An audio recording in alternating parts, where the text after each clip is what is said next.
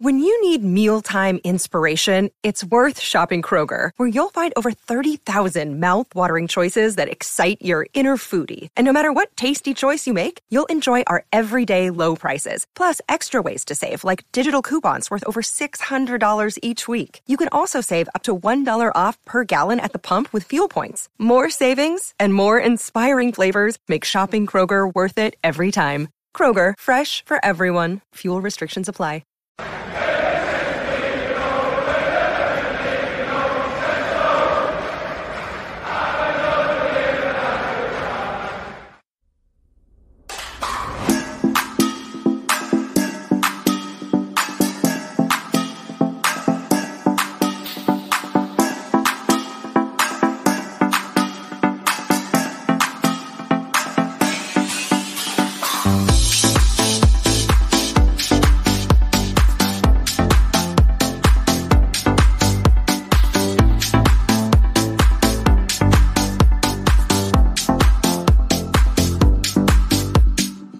Hello, good evening and welcome to the LFC Day Trippers. I'm Emmett and this is the Fatback Four.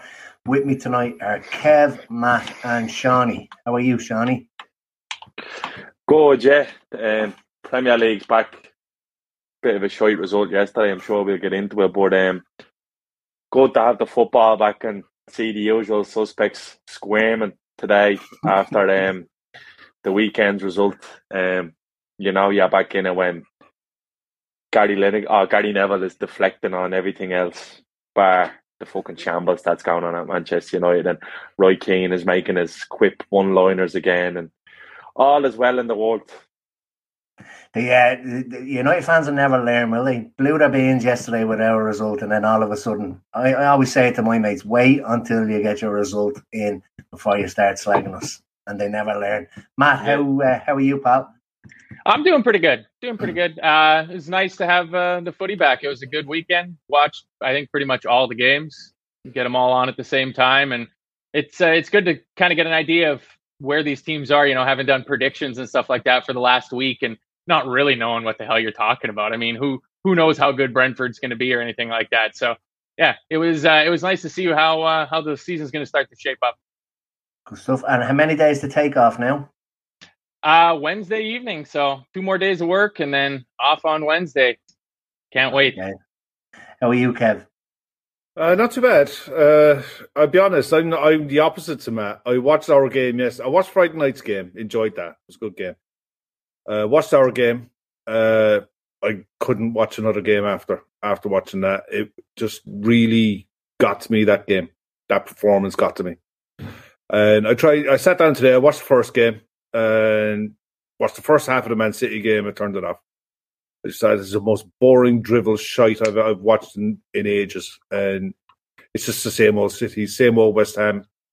Bent over, took one for the league, and I just thought, half time, fuck this.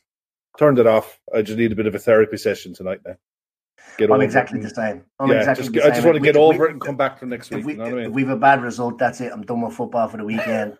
Until I heard that United were 2 down. So I said, I'll stick this on. And I watched the rest of it. There's a silver lining always, isn't there? Yeah.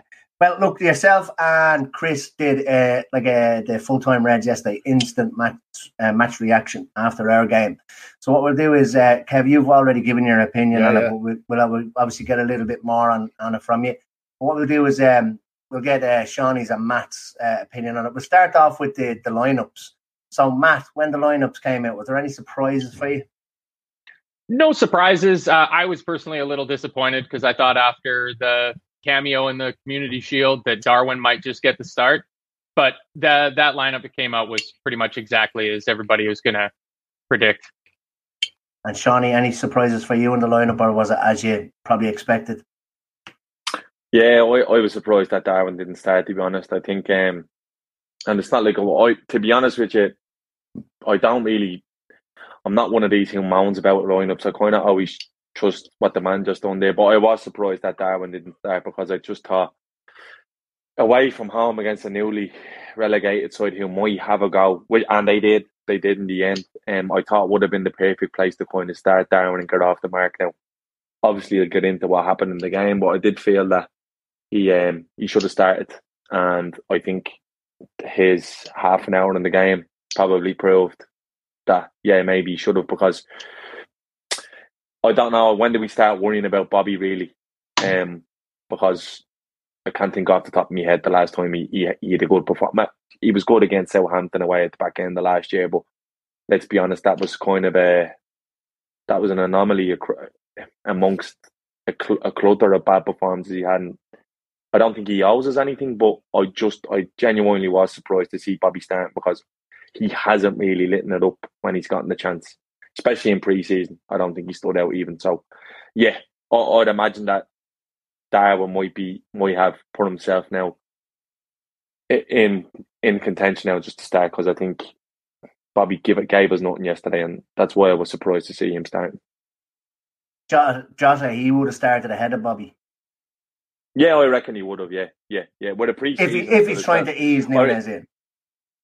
Yeah, 100%. Look, no question about it. But without a pre-season, Jota, look, if he had been there, fucking, if my auntie had balls to be my uncle, that would he say. So I just, I don't know. I'm not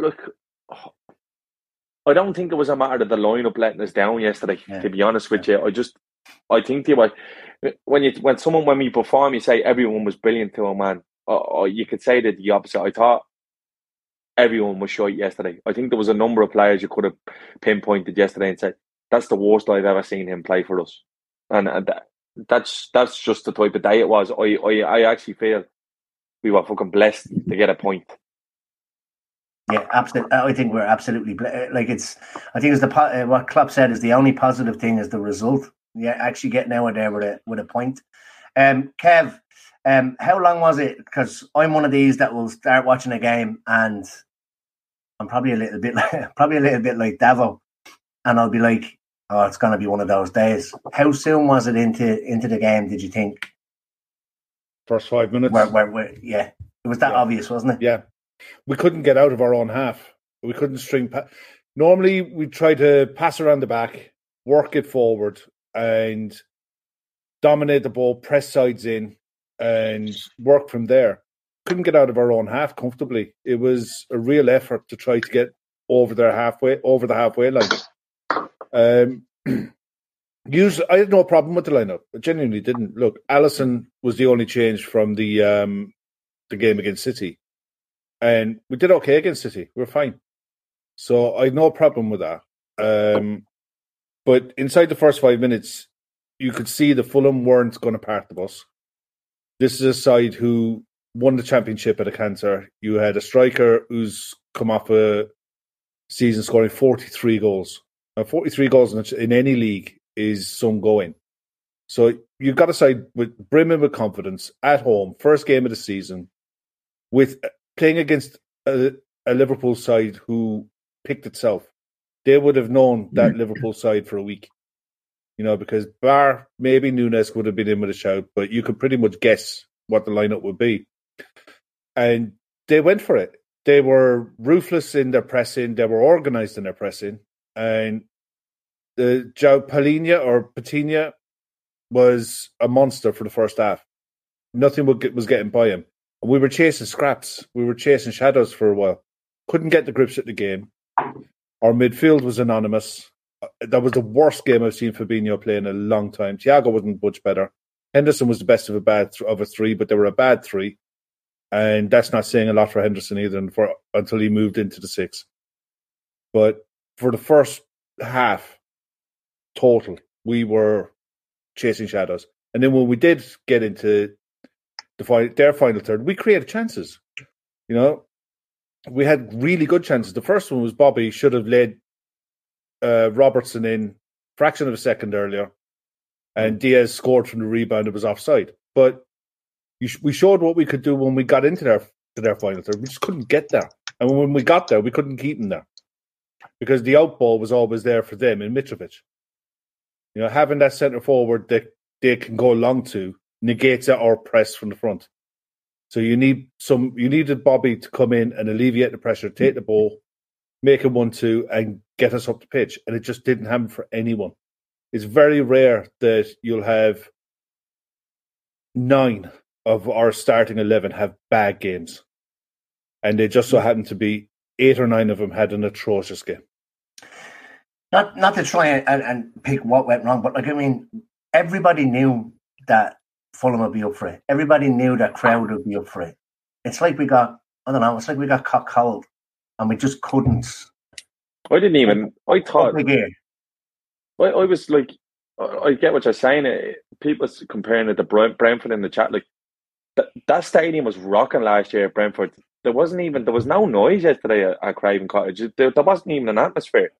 I was thinking, they just pressed us like demons. And I was watching it going, we'll negate this and these will run out of steam and we'll just pick them off. But we never did. And they never did either. Look, credit to Fulham. They were the better side. They walked that bollocks off.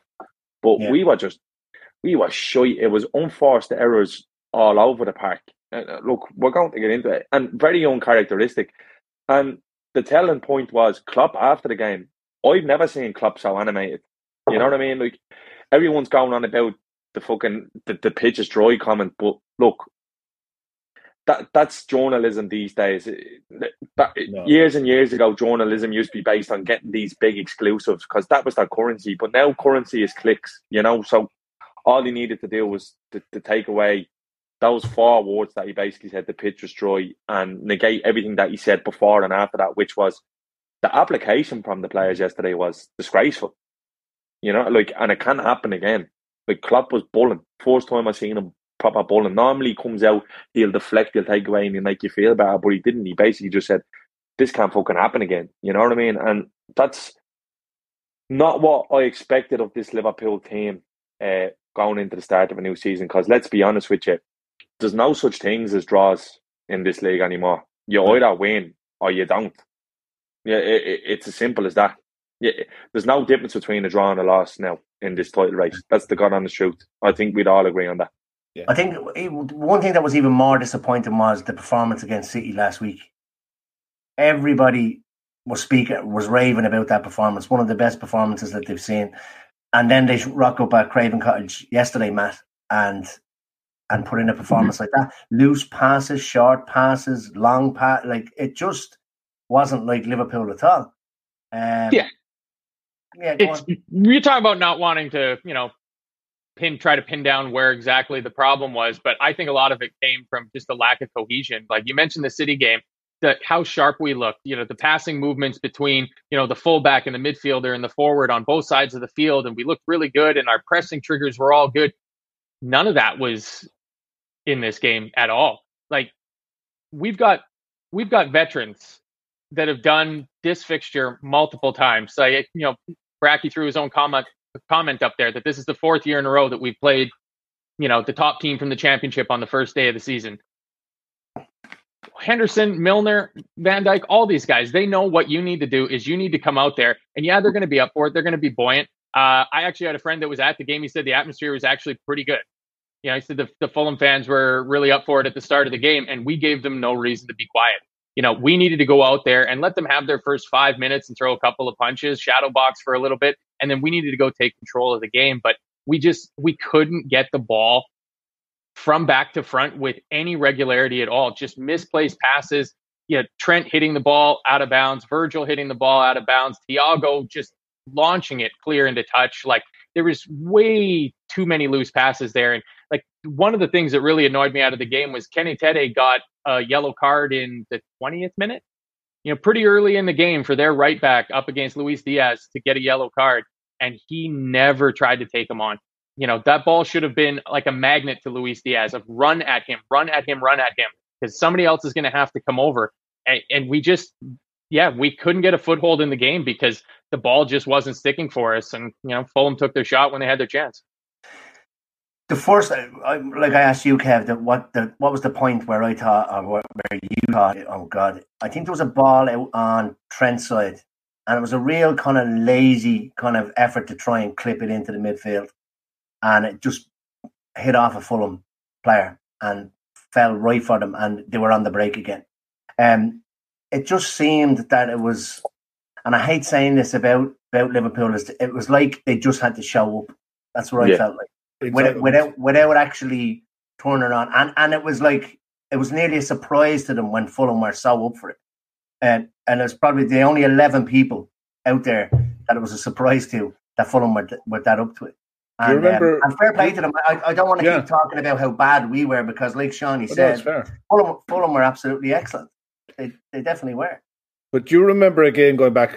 I think we were away to Swansea or it might have been Bournemouth. I think it was Swansea, and we just turned up, and it was almost a case of, well, we're Liverpool, they'll roll over because we're that damn good, and we're entitled to 3 points because we're just here, and that's the kind of attitude that I felt that we played with, and it wasn't until the changes were made, and maybe the changes that Klopp made surprised a few people on who he took off, because it did change, and we did grow into it, and it was our own mistake that crippled us again for their second. But I mean, we'll chat about that later. But you get onto the goals. I mean, Trent should have done more to block off Mitrovic's jump. But the ball was quality. The ball was absolute quality to the far post. And once Mitrovic gets his hands on a defender, or once he can see the defender's number, you're not going to out-jump him, and you're not going to stop him. It's a trademark number 9's finish from any era you want to talk. Pull onto the back stick, pull onto the fullback, get up over him, make sure he can't jump, and power your header in. There was nothing Alisson could have done about it. Robbo might have been able to get out and stop the cross, but it was really wide. Cross came in almost from the touchline. And you're nitpicking, I think, with Trent, because to me that was more good striker play than bad defending. Yeah, he could have done it. He could have done a bit better. But I think at some point you just got to say, yeah, Mitrovic did really well. That wasn't as simple hit and hope cross, and he might be at the back. He planned for it. He saw where it was coming from. Kev, you got to make yourself big. You can't. Yeah, I know. He could have made him. Trent jumps for the header, and he makes himself smaller. His head retracts. He doesn't jump. That's the whole point. Do you guys think? Do you think that Trent was trying? Do you think Trent was going to try to go for that cushioned header or a chest back down to Alisson? Because it's pretty close to the back post. Alisson's right there. It's almost what it seemed like was that he was thinking he had the time and space to just cushion that ball and not do the smart, safe thing, which is just put it out for a corner and reset. It's identical to the goal we conceded against Villarreal in the Champions League away. If you remember, I think it might have been that second goal. I actually think Alisson is poor as well on the goal. I think Alisson doesn't cover himself in glory either, to be honest with you. But yeah, it was just the deflection off Trent's head took it down and up. So he was. I don't think when I went in, you were kind of like it was one of them. Oh, that was coming. Oh yeah. We didn't do enough, and it was a great bottom head day. But I just think you've got to be fucking attacking about more hunger if you're Trent there. It doesn't matter if it's Mitrovic behind you. Let him go through you. Take a whack. Yeah. Do something. If it was anyone else, you kind of forgive them. But look, I love Trent. He's probably my favourite player in the team. But we've seen that happen to him all too often, where he's just no awareness of what's going on behind him in terms of attacking the ball like that. And I think that's the one glaring weakness in his game is when it's like that, when the ball is coming in like that. He just, not that he doesn't anticipate it. Make yourself a nuisance if you think you can't get to it. If you jump, he actually shrinks. He gets smaller when he jumps, which it was frustrating to say the least. Trent normally, if he lets you down and going one way, he's normally okay going the other way. But he was just shy in every aspect of his game yesterday. It just wasn't his day. It just wasn't our day. You know what I mean? And yeah. Look, when the goal goes in, you kind of half expect, well, maybe that'll put a rocket up them now. And there was a period of about 5-10 minutes where Fulham seemed to back off and we seemed to start getting a little bit more joy. And I thought, right, well, that's it now. We're taking over. But again, there was loose passes. It's. I think it was that at that stage. Well, wasn't at that stage that I think it was the second half that Thiago came off, wasn't it? 59th minute. 50s. It was early 50s. Yeah, 55, yeah. I think, because it looked like a 60-minute sub was just pushed forward a few. Yeah. But I mean, when the subs are made, Kev, you said it there, Milner comes on, and you you just knew people were going to go, oh, why is Milner coming on? And he actually did change it. And we looked a little bit more threatening going forward. He seemed to kind of solid up the midfield at that stage. And we started getting chances. I think then a few minutes later you had Elliott and Nunez came on. And Darwin came on, yeah. And then we had a little bit more joy down the right-hand side as well. And it kind of freed up Mo a little bit as well. Matt, was there ever a point where you thought we were actually going to come back and win the game? Literally every point. At every moment. I never once thought we're not going to pull this out. Like, it never got to the point of being unrecoverable. It wasn't a 7-2 Villa sort of thing. We're only down a goal. We can score 2 goals in 2 minutes. It takes absolutely nothing. I know the quality that this team has, and then it just keeps dragging on. And you get to halftime, and all right, Klopp will get them in. He'll put a rocket up them, and we'll come out second half, make some changes, and it'll be better. And the changes helped so much. I mean, the changes really did help. That's one of the worst Fabinho performances you'll probably ever see. And Henderson, like you said, I think earlier, that he really improved when he moved into the 6. The team just got better. The passing got better. And I mean, Milner coming on as a sub, I certainly did not have that reaction. I can't think of a time where I've been like, oh, damn, James Milner has to come on as a substitute. That's a great substitute to have, because what we needed at that point was a little bit of steel and venom and anger to come into the team. And you know that Milner's always going to give you that. And again, he did his job. He's probably not a match winner for us, but James Milner has a role in this team, and he performs that role every single time he comes on. But no, I never lost faith. Even into injury time, I still thought that there's some way we're going to win this, because we do it pretty often. So, why not? Shawnee, Nunez comes on, and much the same as the Community Shield last week, he's an absolute menace right from the start. What did you make of his performance when he came on? Yeah, I thought he was brilliant when he came on. He caused havoc. He just instantly had to drop 10 yards because he was the focal point. He wasn't flouting like Bobby. He was literally, I'm here now. Some of his runs were brilliant. And you see, the goal he gets, he nearly does it, the thing. He has an identical finish. I think it's probably not even 2 or 3 minutes before that, where he tried the ball's coming across. And to be honest with you, when it happened, I was thinking, just flick that in, you mad fuck, with your lead foot. Yeah. People are trying to make me believe this fella is like fucking Andy Carroll, and he's trying to backheel the ball in, lead 6 yards out. I'm like, just fucking get a flick on you, mad thing. But then he goes and does it. He was brilliant when he came on. He really changed the game for us. And to be honest with you, I not that I was critical of Nunez. I was worried about the signing of a Nunez type player. I didn't know how we'd adapt to have him win in our system. But you can see already that there's sort of an understanding between him and Mo there, where Mo just flashes that. And we've often seen Mo cut back in and shoot and try going on his left. But he knows he's going to be there. He gives us a different dimension now. And he really did. I'm thinking, if we had made the change earlier, it could have been different. But look, I think if it wasn't for him yesterday, we go home empty-handed. I think he probably earned that point on his own, to be honest with you. I thought he was absolutely fucking brilliant. And he was unlucky as well not to get another 1 or 2. So, yeah, we're really, really promising signs from Darwin Nunez early doors. But he looks hungry. He looks like he's going to give us a different dimension. And they couldn't live with him, because when the ball was going up, it was just sticking to him. He was causing havoc in the area.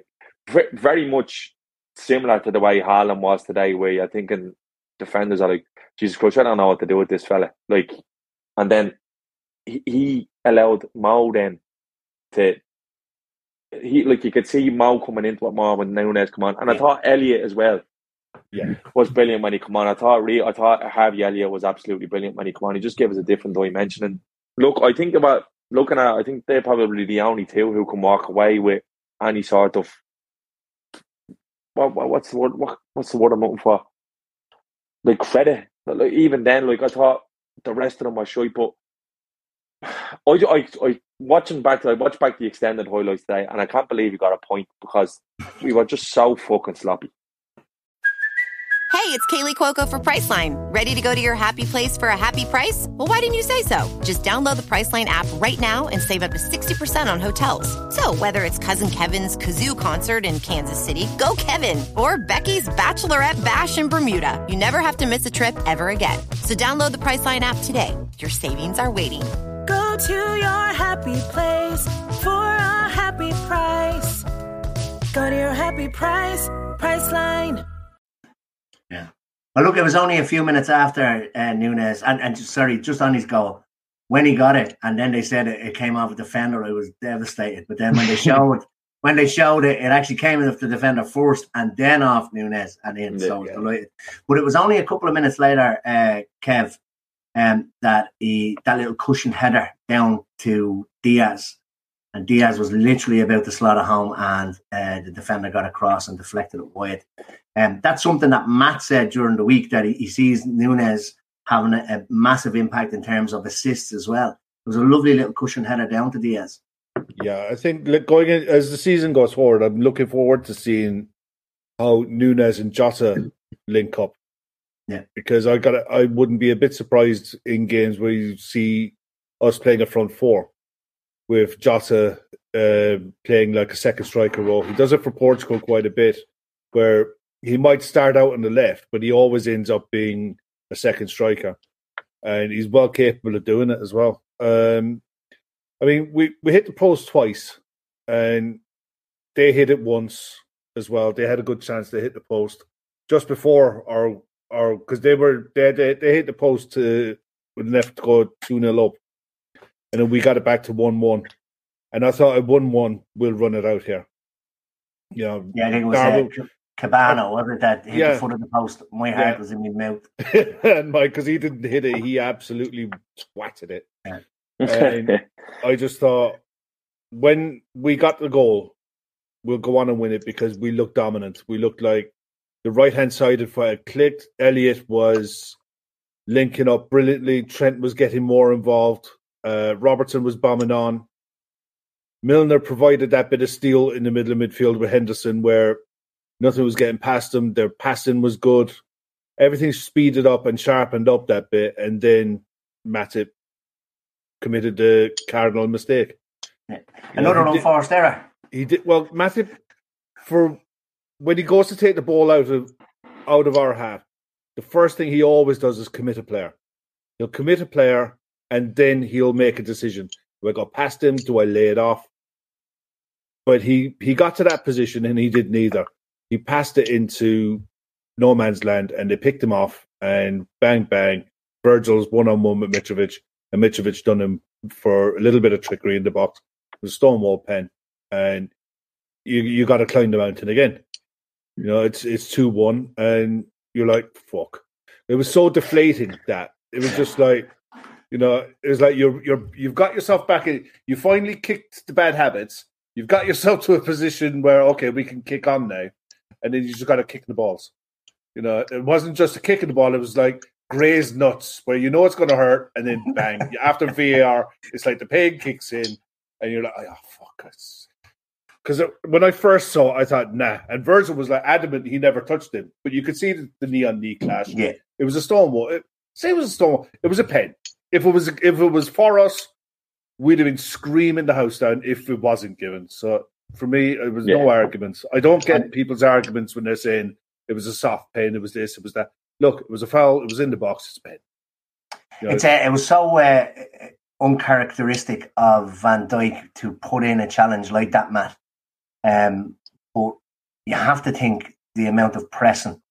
It was more of a tired challenge than for me, a lazy challenge or a rash challenge. It was a tired challenge from basically being run ragged by Fulham for most of not most of the game. Well, the majority of the first half and that. But that kind of stuff takes it out of the legs. How much do you feel the pressing kind of contributed to Van Dijk's flicking a leg out? Because, I mean, you just can't do that in the box. It definitely contributed to it. That and, you know, certainly a building frustration by the fact that, you know, even though they've only given up one goal before that point, even though we keep turning the ball over and Fulham keep getting chances to break against us, and they're still holding the fort. We've only given up one, and every time the ball gets transitioned going forward, it just gets turned over again and you're back under it. So yeah, that just builds onto it, both a physical and mental, I guess, exhaustion at that point building up. But it certainly wasn't a good game from Virgil. That's the sort of game that we expected last season in the opening game of the season. A rusty challenge. That's the sort of game that you expect from a guy coming back from a year-long knee injury sort of thing. But he's had a year now to come back from it. So it was just an off day. But I mean, it's Virgil, so it's not something that anybody's going to expect to continue. Nobody thinks this is going to become a habit for him. He's going to correct that and get it sorted out. Good stuff. Shawnee, 2-1 down. And like Kev says, we have to start climbing that mountain again. What got us back into the game was a mistake from Fulham this time rather than ourselves. So it was a ball into the box. I think it was that captain Ream, was it, kind of went to try and flick it and just nudged it on. When Nunes didn't control it, I was like, oh, God. And then it literally just fell to Mo. And that was it, 2-2. Did you have a glimmer of hope? We're coming back here. We're going to absolute daylight robbery, going to take the 3 points. Or would you have taken a point at that stage? Look, similar to Matt, and it's not. I don't think it's not blind faith or blind. This team is never out of a game, really. No matter how bad we play, we've seen it down time and time again with this team. They do have that champion mentality. There's no doubt about it. And he always felt like we are always in the game, and we might be able to nick something. They might give something up, but they might start to falter out, but they didn't. And that's the one thing that kind of annoyed me. When I went to wall, I just didn't see the urgency in our game. I don't know. Henderson has the effort that hits the post, but we didn't really trouble them enough when it goes to wall either. Because I think there was part of us were thinking, right, we just get the fuck out here, get out of Dodge here. We're after having a bad day. We're after getting back into the game again. And they seem to be breaking on us with ease. It just wasn't happening for us, They were probably just thinking we'll just get out of here with this point, but I don't think we really went for it. And I think that's where yesterday we struggled in terms of our bench, because similar to when I looked at the City bench last week before the Charity Shield, I was thinking to myself, they actually look a little bit light. And then I seen our bench yesterday and I was like, yeah, we look a little bit light as well now, which is fair enough because we're missing who? Tsimikas, Jota, Keita wasn't around. Jones wasn't around. Konate wasn't there. So Kelleher, Ramsey. So you were looking at the bench and there was a few unfamiliar names there and you were thinking, Jesus, if we need a bit of something off the bench, maybe it's not there today. Now, I thought Carvalho and Elliott done really well when they come on, and obviously Nunes was on the bench, but that's where I was kind of thinking to myself, oh, you don't want to get into a situation here where you're needing something probably in the last 20. It would have been nice to have some sort of lead where you're just bringing these lads on for minutes, just easing them back into the season. And I kind of feel like that's where we struggled yesterday. And it's not a worry, but it's kind of, we've had a bit of shit luck early on with injuries in terms of when you're looking at what we had to select from yesterday. But make no excuses, we should have had enough to get in and get out there with the 3 points. But yeah, I was a little bit annoyed with our approach in the last 10 minutes of game. I didn't see the urgency there. And I don't think it was a legs issue. Look, Virgil's era was probably sloppy. First time in my life watching Virgil where I never seen him. He always has his feet set as a defender. He always makes the striker make the decision. But Mitrovic had him on the other end yesterday, and that was just one of those things. So it was disappointing, to be honest with you. But when I look back, I'm thinking, fuck me, we were blessed to get out of there with a point. I'll go back to that. Even Klopp said that.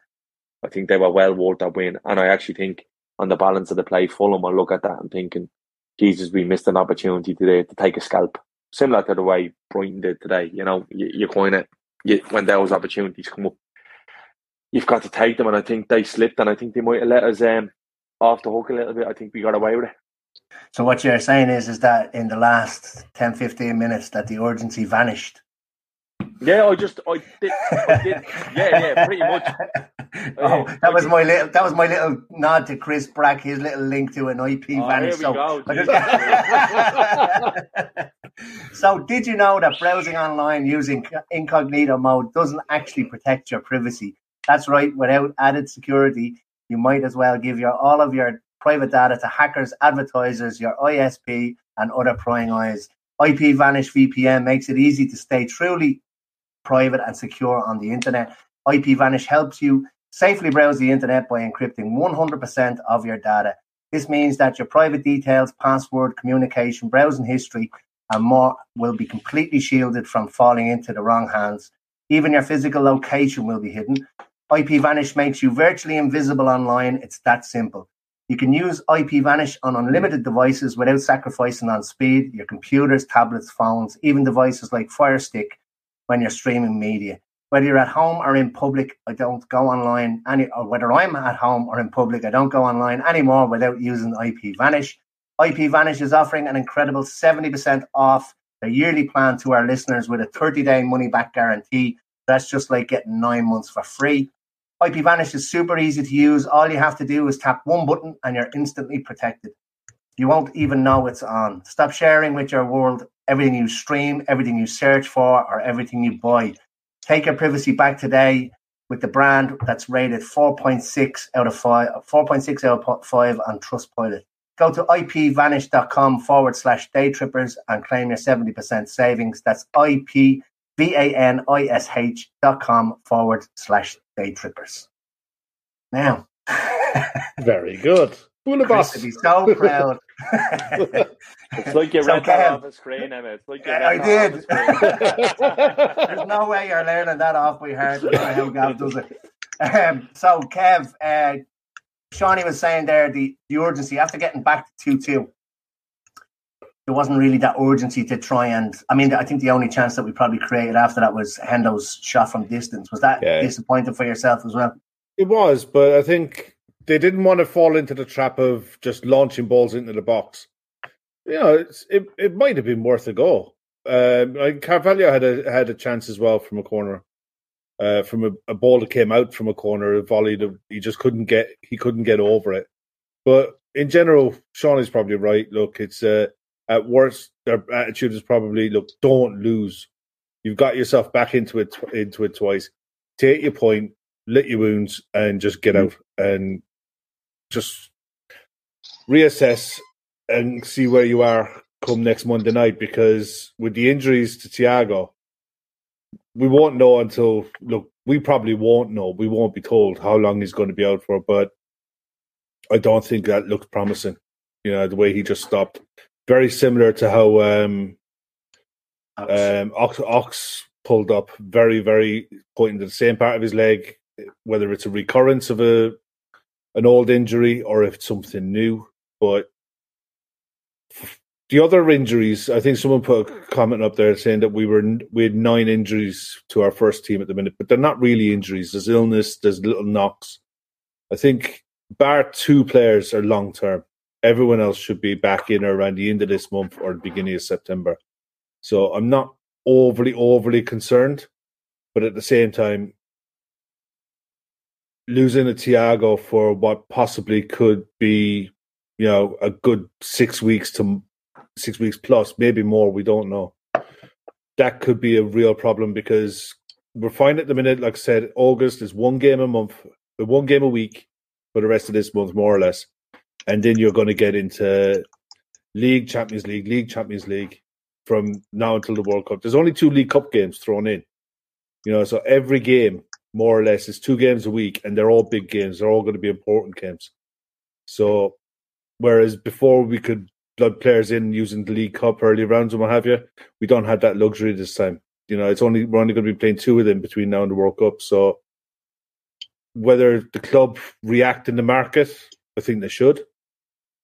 I think it would be negligence not to, and that's not saying that once one signing fixes everything. It doesn't, but you got to give him a helping hand when the helping hand is needed. You got 2 midfielders now potentially out until after the World Cup. Worst case scenario, Ox won't be seen until after the World Cup. and potentially Thiago might not be seen until after World Cup. We don't know yet on that one.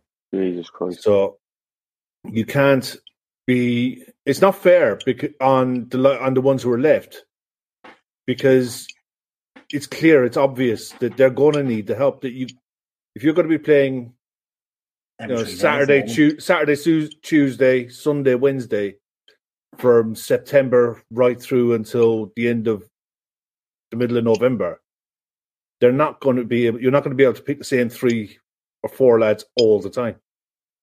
So whereas when we signed Carvalho, it was a case of, okay, you're going to be the backup to Luis Diaz and we'll blood you in. It might now be a case, okay, well, you could be playing in the 8 and we might need you for a bit more. And there's no room for errors because we're chasing down 90-plus points. So I think the club have to do something. They have to help the manager out. And if the manager is being stubborn and pig-headed about it, he needs to be pulled to one side and say, look, take the player. You want the player. Take the player. And if you don't want to use him, that's up to you. But I don't believe for a second that if you pulled a 30 or 40 million pound player in front of Klopp, that the club have been monitoring and maybe we're future planning to buy, and we went and got him now, I don't think he's going to kick up a fuss. Sometimes Klopp needs to be told that well, at the you same have time, to have, At the same time, I take Klopp's comments yesterday after the game with a pinch of salt. Klopp's hardly going to just come out after the game and go, no, we need a fucking midfielder now, because no, you don't. You're showing your hands. And he's clever in that way, but I'm 100% on board with Kev said there. And it's not a knee-jerk, because I think, Kev, if you remember a couple of weeks ago on Fatback 4, we were talking about this, and I do think we need a midfielder. And it's not a quality issue, it's just a durability issue. And if you look at what's coming up now between now and the end of November, it's not even possible that you think about it this way, but the season is even more condensed this year than it was last year. And last year was fucking ridiculous, if I'm being honest. Especially for this team. He played every game imaginable. But if you look at the makeup of that midfield, you've Henderson, who's had injury history. You've had Fabinho, who's had his fair share of injuries. You've had Thiago, who struggled. You have Keita, who we know all about. Jones was unlucky last year. He had a really obscure injury with his retina being detached. But he missed a lot of football. Harvey Elliott had a freak impact injury. If you're looking at the makeup of that midfield, and Ox, who has just been the fucking Ox, look, listen, I don't like lambasting players, I really don't, but he's been less than useless. His body's just let him completely down. Yeah. And look, obviously, it's fucking no fault of his own.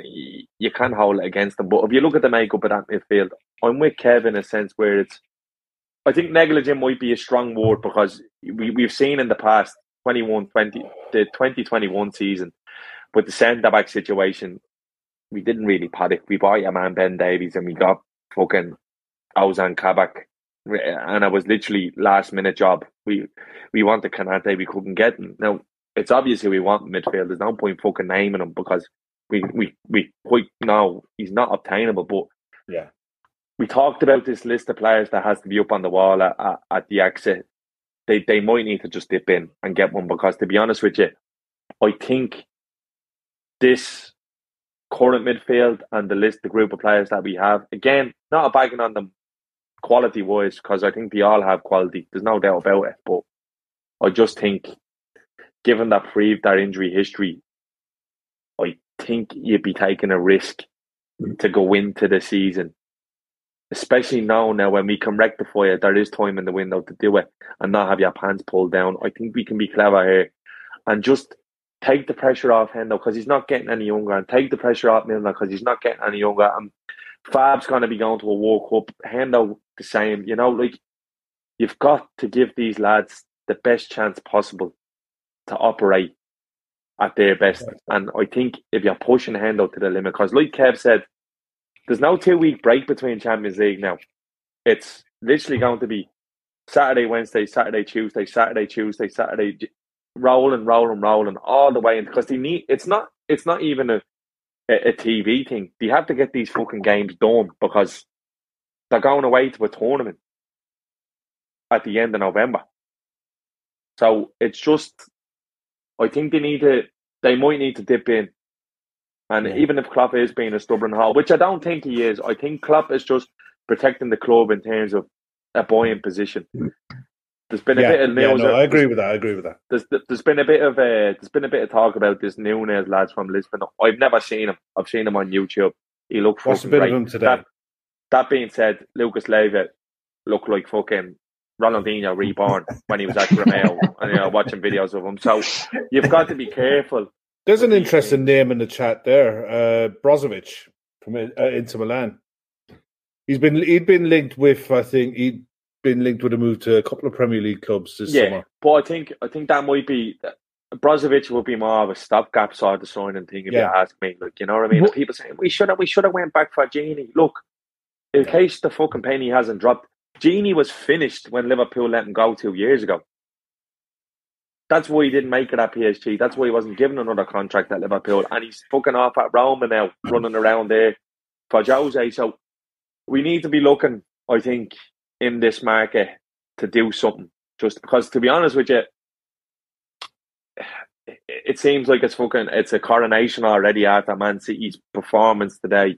Everyone seems to be writing us off. But give us a capable midfielder, and I genuinely think we're going to be there or thereabouts again. There's no doubt about it. But I think it's a big fucking asking these lads to toe the line for us, because it's not easy. You know, like there was a moment yesterday where Hendo goes down feeling it's just you're walking a tightrope and it's avoidable. And I think we're at a stage now in the window where there might just be enough time so it's not a panic buy, and you might be able to get a deal done that you want to do. So I'd be surprised if the club didn't do it now. And the fact that all the fucking bedwetters on Twitter are saying we need two would suggest we at least need fucking one, because you know they're like. I mean, look, the name Sangare's name is getting mentioned there, because Sangare signed a new contract today at PSV. So, I mean, for all of the clubs that were being linked with him all summer, he went nowhere. So, what people say and what names get shouted around on Twitter, it's just people putting 2 and 2 together and coming up with 5. You know, so people know we need a midfielder. So I was actually going to get you to come in here, Matt, because you gave Ron an awful time on Thursday when he suggested that our midfield might be a little bit tenuous. Tenuous, yes. That was a beautiful word, by the way. Tenuous was the word of the day for it. And I mean, it was the Thiago injury changes everything. So obviously I was firmly in the camp of trust in what we have at the club. I think it's good going forward. You know, players have injury histories. Matip has injury history, and yet last year he played pretty much every game he was available for. If Klopp wanted to play him in all 63, he damn near could have played him in all 60. Well, he would have broken down, but you get my point. So my question is I think if Thiago's only, you know, if it's a grade 1 strain or something like that, and he's only going to be gone for 4 weeks, I think we hold our fucking hand. I think we keep our powder dry and we don't do anything. And we give Harvey Elliott the same chance that he got last year. And if we need to give Fabio Carvalho the chance, we do that as well, too. Like Kev says, we don't have a midweek game until the last day of the month. So it's, you know, we got 6-7 days in between of our games. That same 11 should be able to roll over for the first couple of games. But if Thiago is going to be out until after the World Cup, let's say for sake of argument, I'd like to ask you guys, it's a North American term, but are you thinking more a rental player where you go and you get somebody that's 32, 33? Or are you willing, because we know that FSG doesn't just splash the cash on everything, and that we all think, I'd like to think, that the team wants Bellingham, and Bellingham is going to cost 80 to 90 million. Would you want the team to scupper those future plans for Bellingham and possibly take away from that budget and risk losing out on him to get a Matheus Núñez type player for 40 or 50 million? But I think, and we've talked about it on previous shows as well, that I think we're even let's say if Bellingham was to come this summer, I still need another one as well. I still think we go for another one next summer anyway. Yeah, 100%. So I don't think we're going to need bringing in a midfielder now like a Núñez is going to scupper the Bellingham. Right. So, but my question would be: would you take again, for sake of argument, let's say Núñez this summer and Sangare next summer, over somebody like Brozovic, who's 33, 34 and available for, presumably a much lower transfer fee, and Bellingham next summer. Because we know we're not just going to spend $100 million in 2 summers on midfielders. I think they would. I think they would. I genuinely do. Nunes proved it. But Tchouaméni also proved that they won't do it. No, they won't go stupid. They'll value a player. But the thing stupid is $100 million for Jude Bellingham. That is stupid. Let's be honest. He's 19. Not. Yeah, but look, listen. I'll tell you why in a minute. Listen, right? You're saying that the Tchouaméni thing proved that we didn't get priced out of Tchouaméni move. The thing what happened with Tchouaméni had agreed to join Liverpool. We had a deal agreed with Monaco for half of the price Madrid did. But Mbappe said, I'm going to fucking stay here. So Florentino all of a sudden had $250 million that he was going to spend on the Mbappe deal to do whatever the fuck he wanted with. So we said, right, I'm just going to get Tchouaméni, and he done. Monaco had the fucking. That's literally the definition of getting priced out. We had agreed to deal with somebody else. He chose Madrid. He literally turned around. He chose Madrid. He wanted to go to Madrid. Tchouaméni was only ever going to stay at Liverpool for 2 or 3 years anyway and go to Madrid. That's all that was ever going to be. And that's the proof was there that they were actually going to spend $50 million on him, and Bellingham was going to be looked at down the line. They will have in their head that they absolutely want Bellingham. Well, no doubt about it. But you need to realise Ox is gone next year, and I highly doubt Milner hangs around. And we don't even know what's going to happen with Naby Keita. So we need 2, at least. Look what they're doing with Diaz. I think what you're trying to say there, Shawnee, is that Real Madrid did to us what we did to Spurs with Diaz. I think not even no. Because I think the thing Tchouaméni was happy to come to Liverpool. There's no doubt about it. But then when he thought, because the only reason he was going to come to Liverpool is because there was no chance Madrid were going to sign him this window. What was going on with Mbappe? Why was the transfer fee difference so much higher then? Why did Real Madrid spend so much more? If they'd already agreed to sell him to Liverpool for the price that we agreed on, PSG got involved. Even after they signed Mbappe? Yeah. PSG must be nice to have oil. Fuck me, why wasn't I born with oil? PSG got involved. He nearly went to PSG. Oh, I see. I didn't know that. He nearly went to PSG. PSG bid €75 million for him. That's called getting priced out. If we wanted the player, we would have gotten involved in that bidding war. We had a deal agreed. In the end, he was happy to go to Liverpool because he didn't think Madrid were on the scene, because he thought they were fucking Florentino Perez was on El Chiringuito just before all the Kylian Mbappe shit kicked off, saying that we're looking at either Haaland or Mbappe or both. They were actually trying to get both of them. They were trying to get Haaland and Mbappe.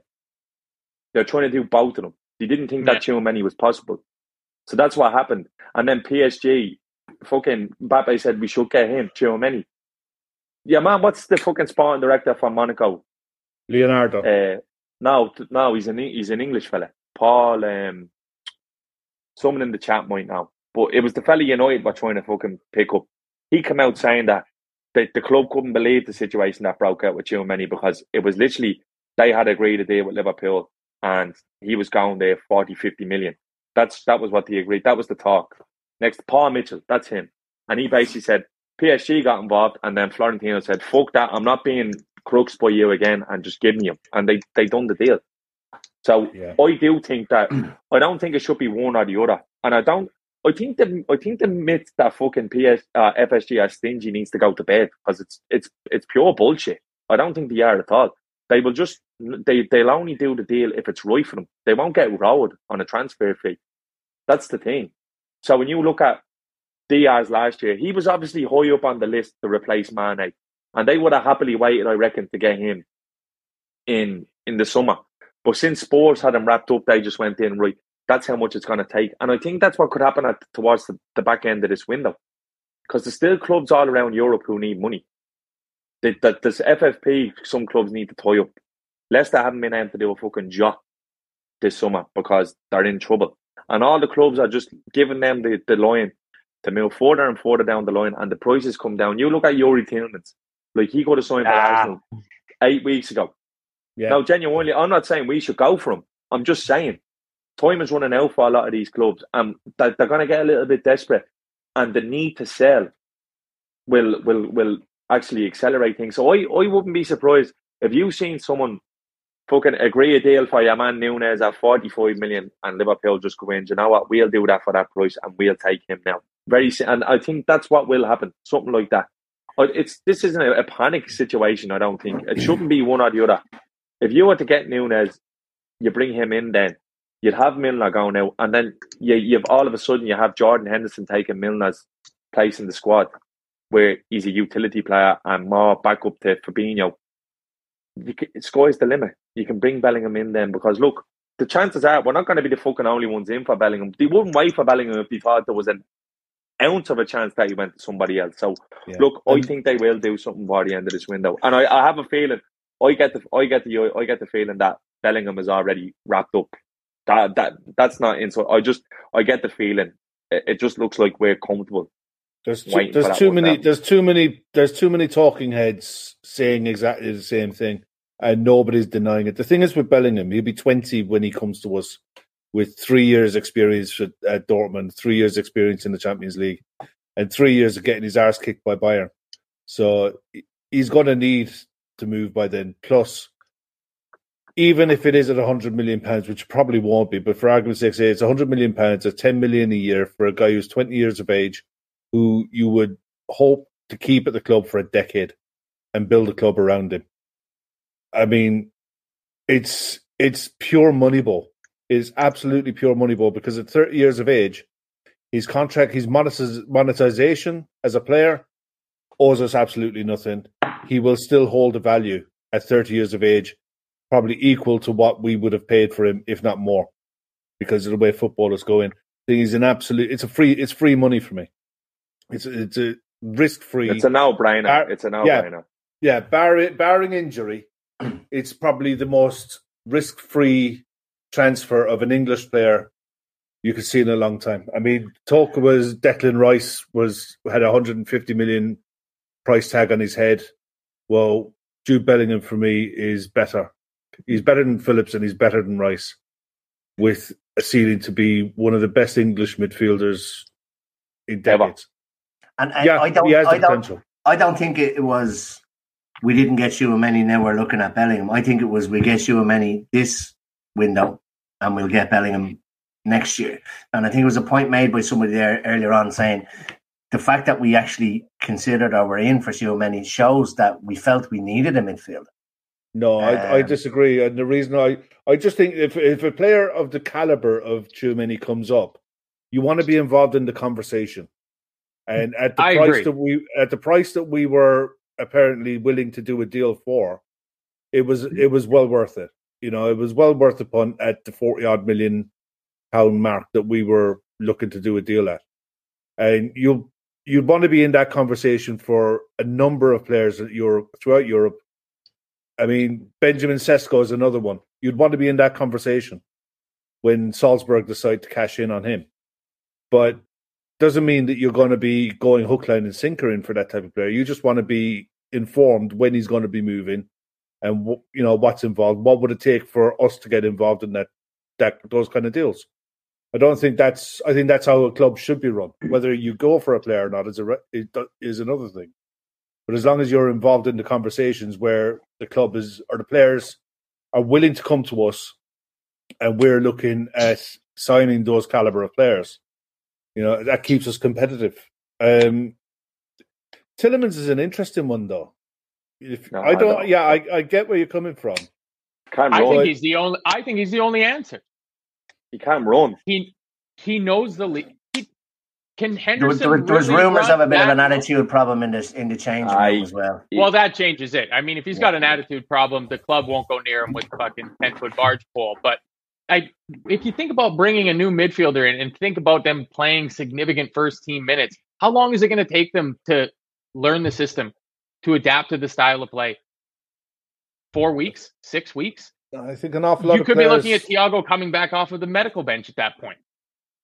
But the thing is, an awful lot of sides across Europe now, especially if you're buying from certain leagues, play 4-3-3. They play with 2 8s. It's the triggers and the presses where they got to learn. Nobody plays with fullbacks like we have. No, but they do. Yeah, but the three in midfield is kind of, is kind of standard. It's not. We don't do anything unique with our midfield three. It's pretty regimented in how they play. It's not. It's not unique to us. There's pretty much any side who plays 4-3-3. You'll have the 2-8s kind of play how we play. Apart from some having bombing into midfield, ours tend to hold. Hold their position and suffocate sides in and keep possession and keep the ball moving.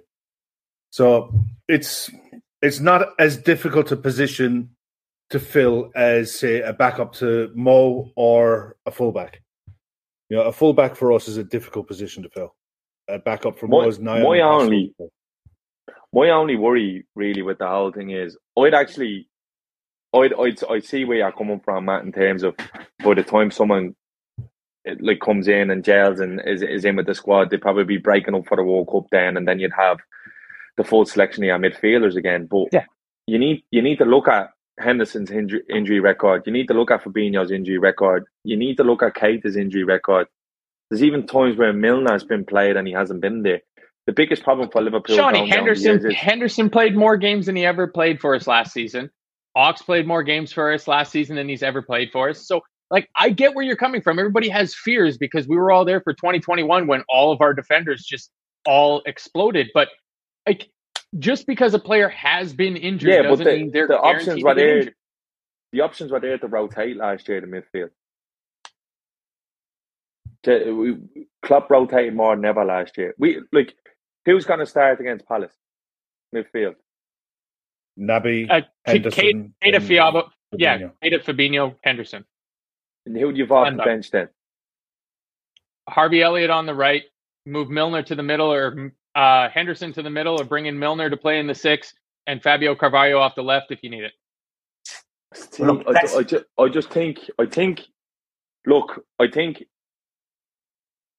don't think it's a risk worth taking, to be honest with you. That's just my opinion. Yeah. I'm not saying you have to bring forward the transfer.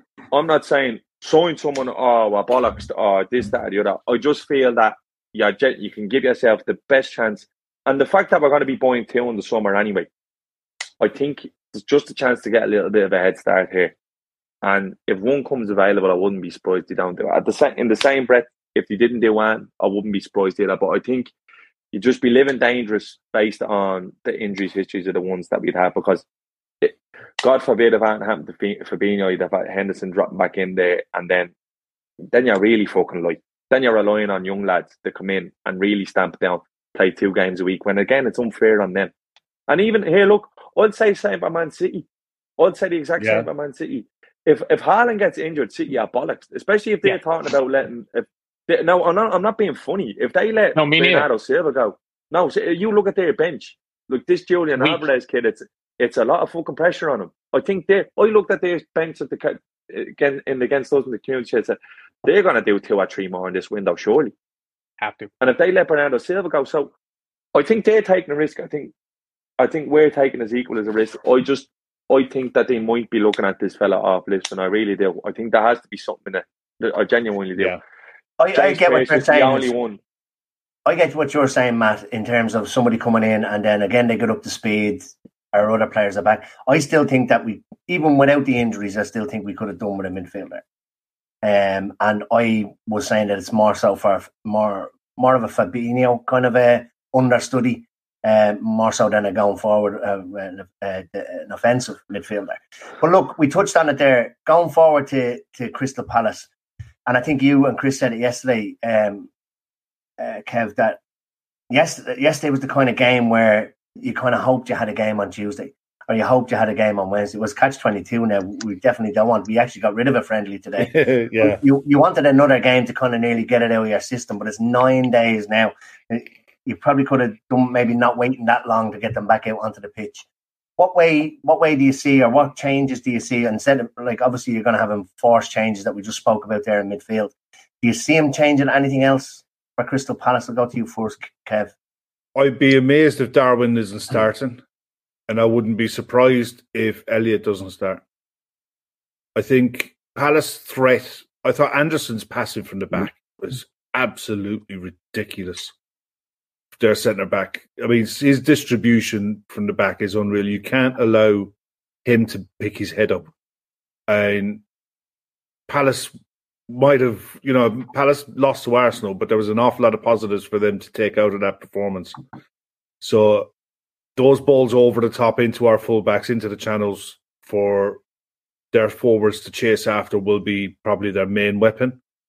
But it's something that we should be able to cope with, no problem. But I'll be absolutely gobsmacked if Darwin doesn't start his first home game at Anfield under the lights on a Monday night. He deserves it, on the strength of his two performances so far. And I just want to see him, what he's like from the start, and see what he's like with 70, 80 minutes with the crowd absolutely giving it everything for him. And we need to blow off the cobwebs and get onto winning ways. One thing Chris said that in the post-match, I never look at a table until 10 games in. Never. It means absolutely nothing. But from about 10 games in, you can look at the table and you get a gauge of who's where in the league, really. The first few weeks, you're going to get anomaly results. You'll get some absolutely crazy results, and you'll get some sides are going to hit the ground running like Spurs did. But I think if you're looking at the table in 10 games time and we're sat with 9 wins and a draw, you'll forget about the Fulham game pretty quick. But we need to get the first win under the belt and get something positive going through the club, because the last thing you need is negativity while the window's open. The fans will get right on that, and it's just not a good place to be. I mean, yesterday was without doubt the most difficult post-match I've ever done. And I've done a lot of them. I've done a lot of them with losses, but that's the first one that I've done where the performance was that bad. Yeah. I've done it where we've played well and lost, and you hold your hands up and you're fine, fair enough. It happens. It's football. You're not entitled to win every game. But when you have a performance as bad as that, you need to get that out of your system quick. And you just hope it's against Palace on the Monday night, because Man United the following week won't be as easy as what people like to think either. Yeah. So you're shy. Who am I kidding? So Kev, you'd go Elliott in for Thiago, Nunes in for Firmino. I'd go with Elliott on the right, and I'd switch Hendo onto the left. Yeah. Or even maybe start Milner on the left. Or Naby on the left. It wouldn't bother me either way. But I think Harvey offers you something. I think Darwin definitely has to start. He just does. There was, I have to say, shades of the beginning of last season when Elliott came on. That kind of nearly like the triangle between himself, Trent, and Mo for the second half yesterday in the times where we were. Yeah, I want to see more of it. Yeah. Matt, would you have any other changes other than what Kevin said? I think Henderson will keep his place in the team. First home game of the new season, he's the team captain. I think he'll hold his place in the team. And again, out of the 3 midfielders from the Fulham game, he was easily the best in the first 45 minutes while not being good at the same time, but he was the best of the 3. So I think he'll keep his place. I think Keita comes back from his illness and takes his spot up. He's our 4th choice center midfielder.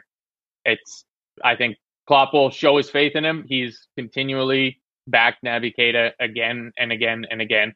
Obviously, that coaching staff sees something in him and believe in him. So I think he'll go.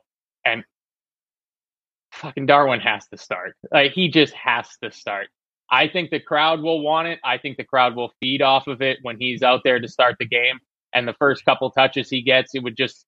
Because, again, I'm going to the game, so I want to see a fucking goal this time, for fuck's sake. So I'm at the game as well. Oh, no. I've been talking with Ash. Don't you worry about it, Johnny. We're going to meet you for a pint before we go into the stadium. I cannot wait. But, I mean, 1-0 loss.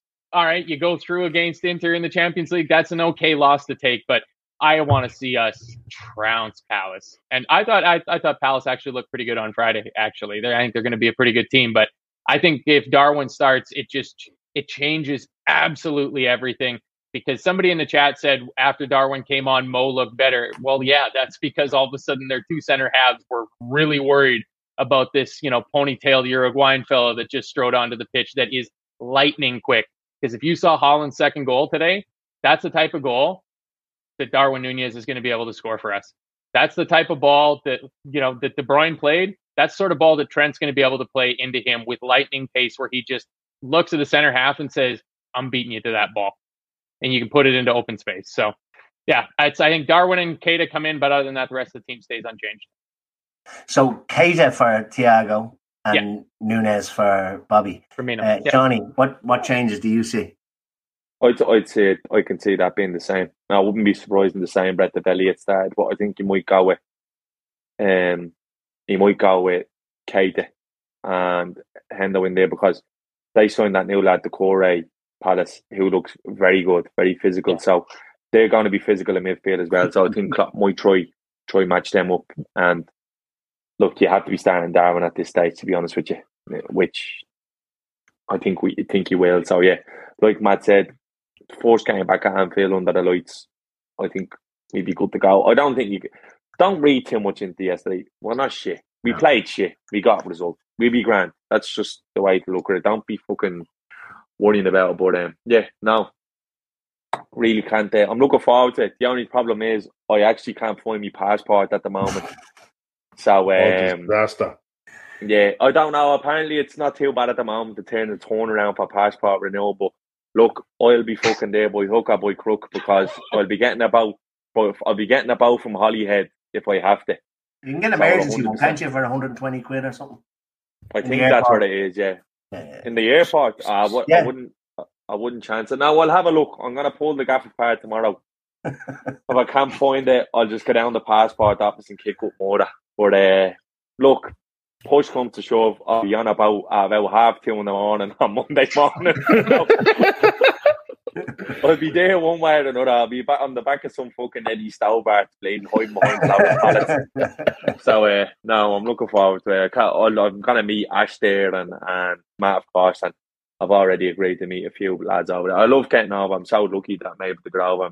Matt, how long do you have to travel? The flight from Toronto to Dublin is like 9 hours.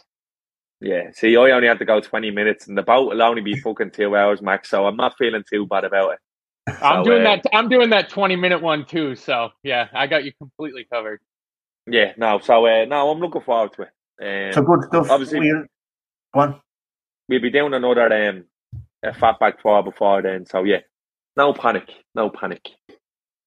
So we'll be back on the horse against Palace. Everybody confident enough that we get back to winning ways. Very rare we play 2 games in a row as bad as what we have played yesterday. So I'd be fairly confident as well. I would be more so the Keita and Nunes changes in terms of Keita's pressing, because our pressing seemed to be non-existent yesterday, and I think Keita's a bit of a pressing machine.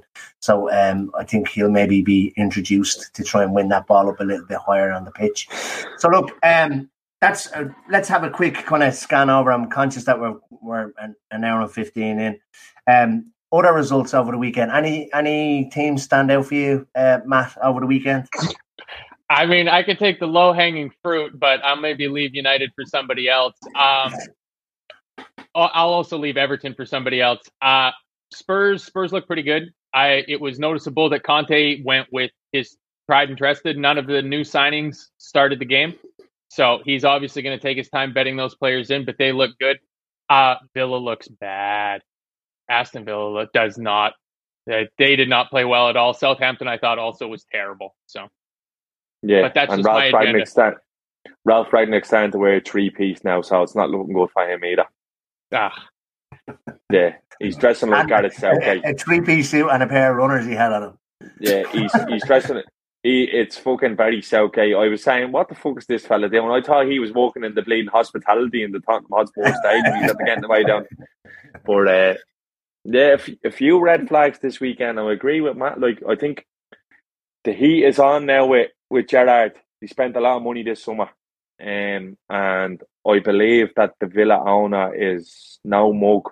I believe he's fairly shrewd. So his head will be on the block. I don't think he gives a bollocks about reputations. And I actually think Brendan Rodgers is in big trouble because he seems to be at the wrong end of the boardroom again for maybe the 3rd time in his management career. The old adage from the Dark Knight, you either die a hero or live long enough to see yourself become the villain. I think that's kind of happening to Rodgers now, where He probably should have moved to Arsenal. He probably should have jumped ship.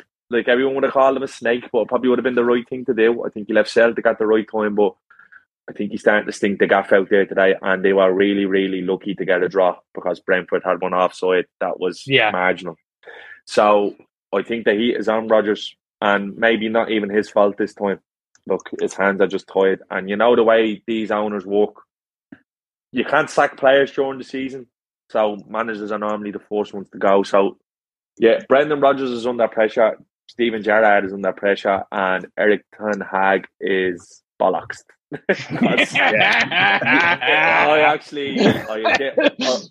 I didn't think it was possible, but United actually looked the worst I've seen them. Terrible. They look really bad. He said he thinks they're the worst team in the league based on what he's seen this weekend.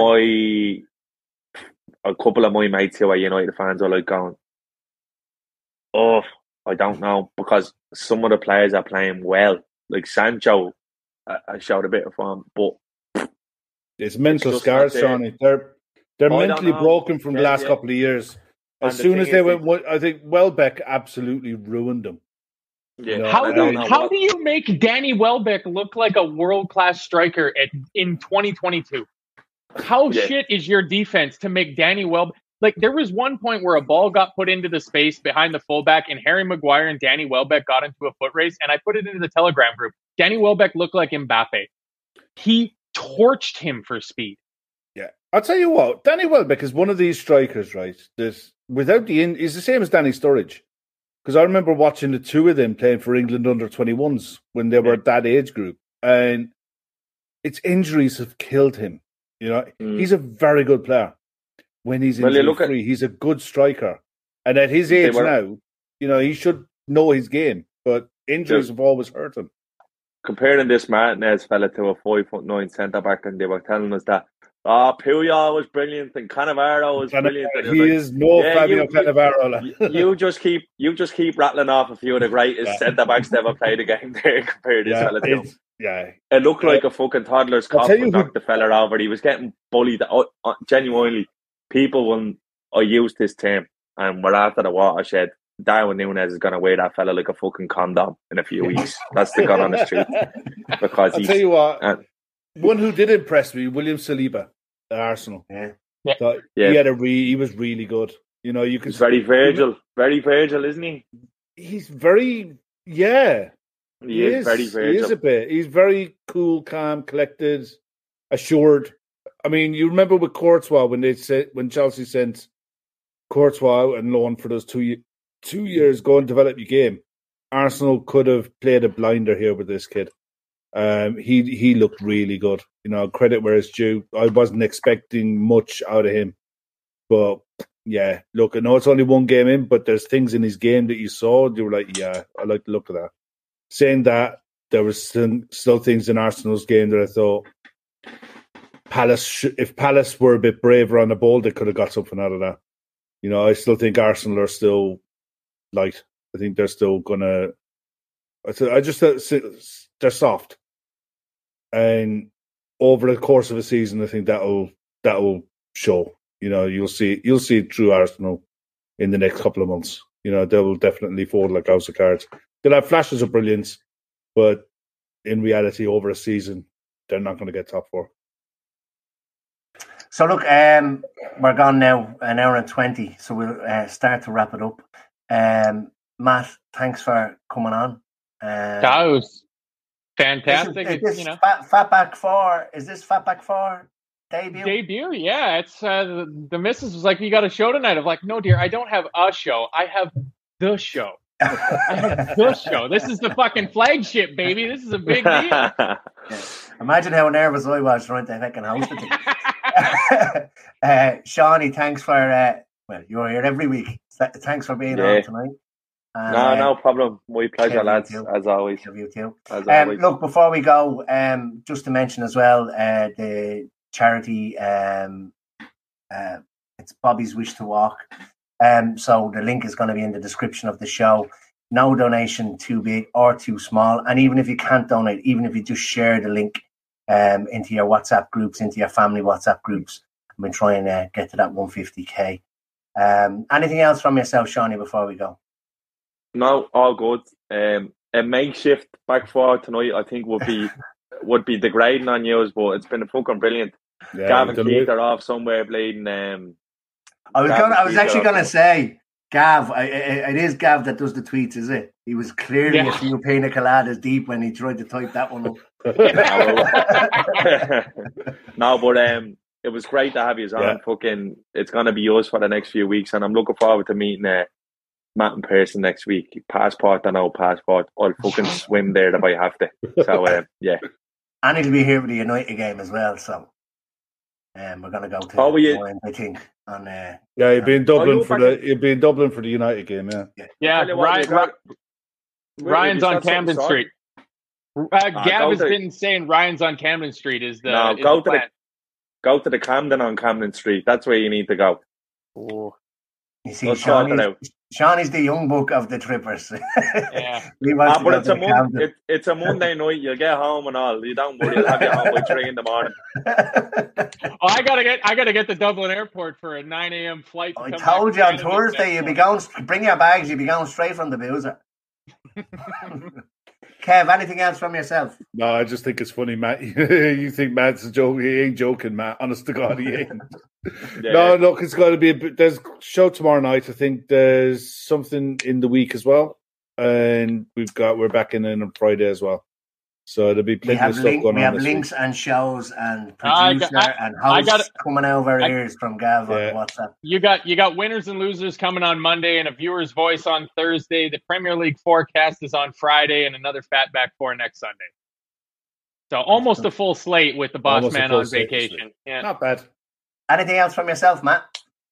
No, I'm just I'm interested to see how many shows are going to be canceled because Gav's got too bad a sunburn on his fucking mouse clicking arm when he gets back from his vacation.